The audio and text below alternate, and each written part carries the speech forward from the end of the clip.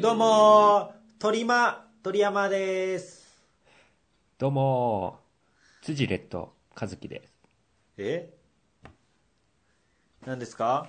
いやー最近戦隊ものみたいな辻レッド辻レッドではないんですけど、イエローブいやルーみたいな、ブルーですかね。グリーン。気持ち的にはブルーです。いや気持ち聞いてないよ。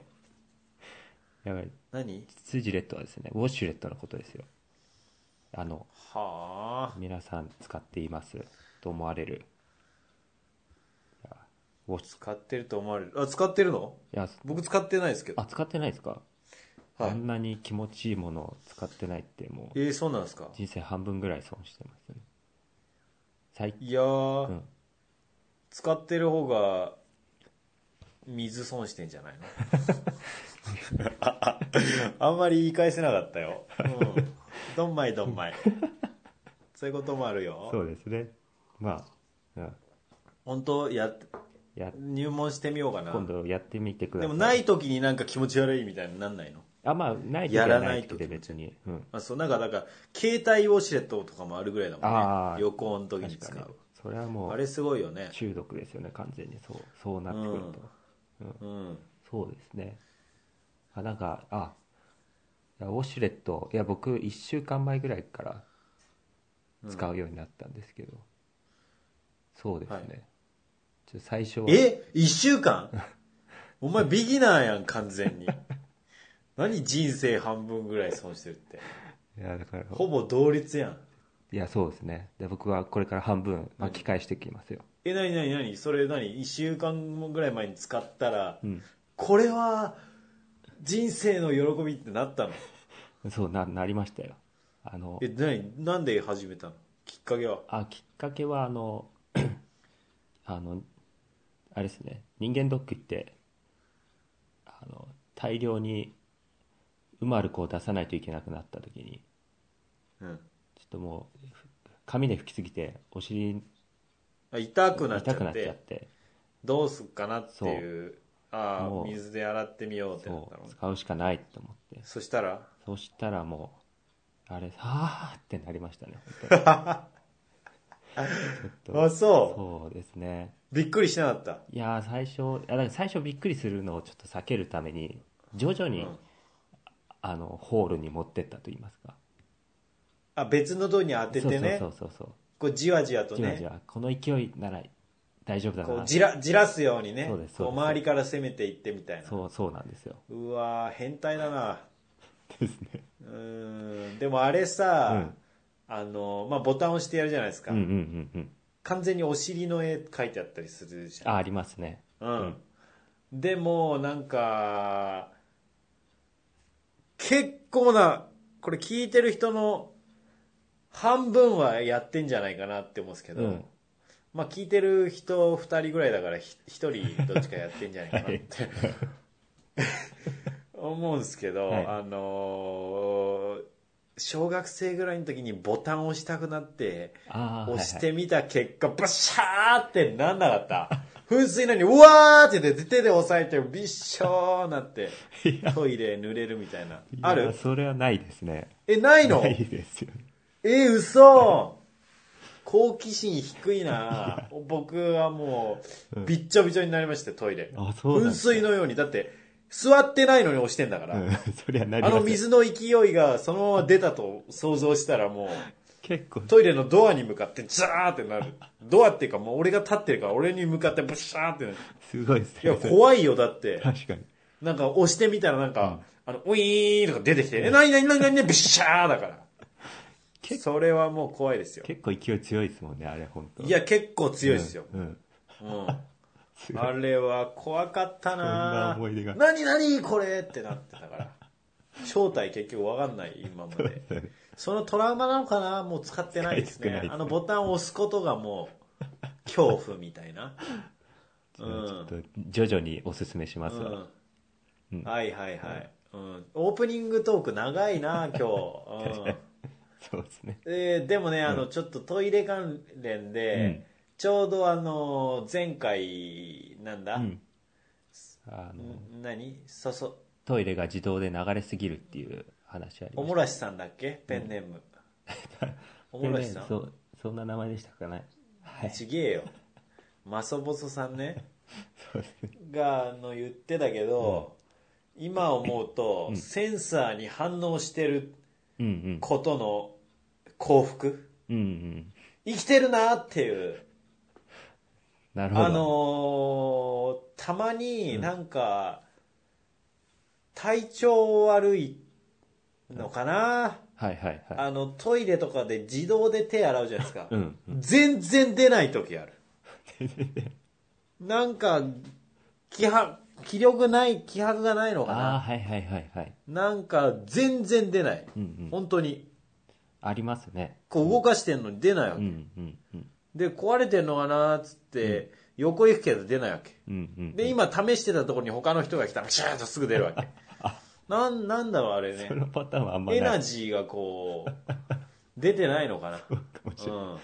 なんですかね。だからこうセンサーに反応するだけで、ね、いいよなっていう。羨ましいなっていうね。そっか。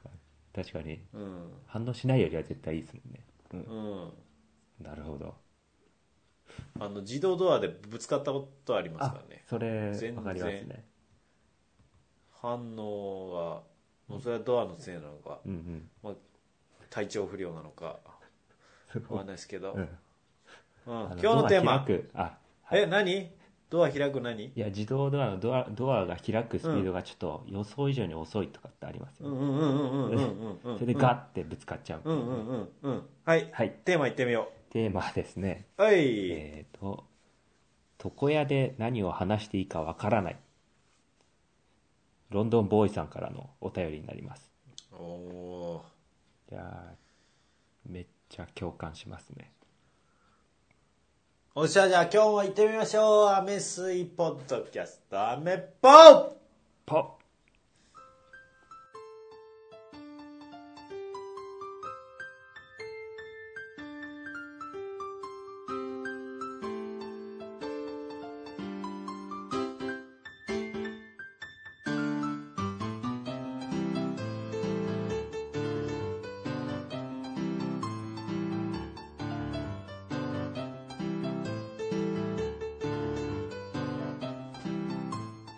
はい、はい。本日2017年4月の14日、はい。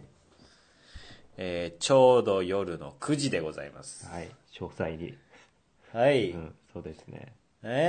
何ですか？床屋で何を話していいか分からない。床屋共感する。床屋ですか？あなた。そう。言ってんの。まあ僕は美容院ですけどね。うわ、出た。僕の場合。出た。ぶってるやつだ。僕ともなると美容院ですよ。いくら？いやー、5、6千円とかですかね。うわ、髪もなくなってきてるのに。いや、そうですよ。だからですよ。だからこそ技術が求められた。切る以外にも求められますからね。何で、時間どれぐらいかかんのよ、行ったら。でも、もう美容院1時間とかじゃないですか。出た。髪とか洗ってくれますからね。そんな時間本当はもう必要ないよね。いや、髪は洗ってくれるよ、1000円カットも。そうですか？髪切って洗ってくれるよ。そうなんですか？でも15分ぐらいじゃない？賞味。そうなんですね。全然いいよ。それはちょっと適当なんじゃないですか？早すぎないですか？いや、全然。そうですか？いや、だって、普通に、ちょうど知り合いの人がね、5、6千円とかの美容院から1000円カットに移りましたからね。本当ですか？そっちの方が給料がいいって言って。で、もうカットに特化してるから、余計ななんかもうよくわかんない化学薬品いっぱい並べてないから。シャンプーとか言うんだっけ？名前なんかよくわかんないけど。インス。そこは有名な。パーム液？パーム油みたいな。母じゃねえよ。パーマ液って訂正してくれ。ちょっと分かんなかった。シャンプーとかいっぱい並べたりさ。ありますね。してる分そこにかかってるお金は高いんですよ。サービス料が。まあそうですね。だから逆に言えばもうカットのプロフェッショナルが1000円カットとか、カットのみ集中、はいはいはい、職人の技ですよ。すごいですね。そう、まあ確かに。だってそれこそ美容師さんと1000円カットの人話して、やっぱカットをやりたいと、別にパーマくるくるやって、頭の上にウィーンとかやってそういうのをやりたいわけじゃないと、その美容師になったの、カットをやりたいから、カットを極めたい、でカット極める上でやっぱ1000円カットが一番、いろんな人をいかに素早く自分のっていうかお客さんが求める理想像に近づけるかっていうのをとことん磨くっていう、これかっこよくないですか？確かに。じゃあ追求するために。なるほど。いやそうなんですよ。だからカットっていうことだけなら、いろいろやりたいならね、増毛とかやりたいなら別ですけど、カットのみだったら絶対にそうか1000円カットなんじゃないですか。なるほど。1000円カットっていうか、あんま床屋だと何も話さない感じもありますしね。そういうところだったら短いからさ、もうそうですよね。さっさっと、もう職人だから、パパッとやって終わりですよ。確かに。困ることない。なるほど。まあ、僕美容院ですけど、だから美容院結構喋りながら話して、いや1時間いたらだってサボっとんねんそいつ。喋ってサボっとんねん。いや丁寧な。なんかほら業務中になんかね、横の人と話してみたいな、そういう感覚よ。もう集中しなきゃいけないのに、職人は10分で終えるところもう40分か50分かけてるわけだから、もう出来損ないですよそんなもんは。大丈夫ですか？美容院の方聞いてるかもしれないですこのアメコ。いやでもあれです、雑誌とか渡してくれますからね。あとそういう人に対して。そうでしょ。だからもうあやされてんのよ。子供にほらおもちゃとかお菓子あげるみたいな感覚で雑誌渡しときゃいいんだろこいつみたいなそうだったんだ。感じですよ。もうそんな遊ばれてますよ。なるほどですね。ふわーっと、だから長い時間過ごしたらさ、だってさ5、6千円払って10分だったらさ、なんかすっごい高い気するじゃん。まあ確かに。そしたらこうのんびり過ごさせて1時間ぐらいで5、6千円、まあまあって納得するための時間ですからも。なるほど。でも言ってましたよその美容師さんが。サービス料だっていう。技術料っていうことじゃなくて、じゃあ技術料その1000円だとしたら、そのなんかこうゆったり過ごして、なんかいい感じで、っていうなんかサービス料丁寧にやったりとか、ゆっくりやったりとか、会話もその値段入ってるんですよ。なるほど。サービス料だから。何話したらいいか困る。でも床屋だからね。まあそうなんですよね。ロンドンボーイさんは。ボーイさんは、あなたとは違いますよ。いやでもシャレ気取りボーイじゃねえなお前は。もうボーイじゃねえ。そうですね。おっさんのだから何なの？いや僕のエピソード、いやまだありますよ。まだあんの？あんまいらなかったけどいいよ言って。あるならどうぞ。いやサービスがいいんで美容院になっちゃうんですけどね。何のサービスがいいの？行き届いたサービスだから、多分話していいかわからないって感じてくれてるんでしょうね、美容院の方は。僕がだから雑誌とか渡してくれるわけですよ。でも大抵髪切るときって眼鏡外して切るじゃないですか。で僕眼鏡ないと何も見えないんですけど、雑誌渡されても何も見えないんですよ。でも意味ないですね。でも僕は話すよりはその雑誌読んで何も何？読んでるふり？そうです。怖っ。もう気使っちゃってんじゃん。いやまあ逆にまあそうですけどね。カモフラージュのために持っとんねん。全然見えないのに。見えないのに。いやまあ写真とかちょっとうっすら見えますよ。うわー。で逆さで持ってる可能性すらある。そうですね。文字は分かんないわけだから。うわ。いやだからね。まあそれやって話しかけてこないってことでしょ。そうです。いや床じゃない1000円カットいけっつうの。そうですね。全然いいよ。てか坊主にするんでしょ？いやもうしますよ僕は。坊主にしなさいよ。僕も最近坊主のスピーカー買って結構音がすごい良くて、あ、そっちの坊主。映画見たりなんかしちゃって、はいはいはい。うん、ああ、やっぱいいですか、坊主は。なるほど。じゃあ、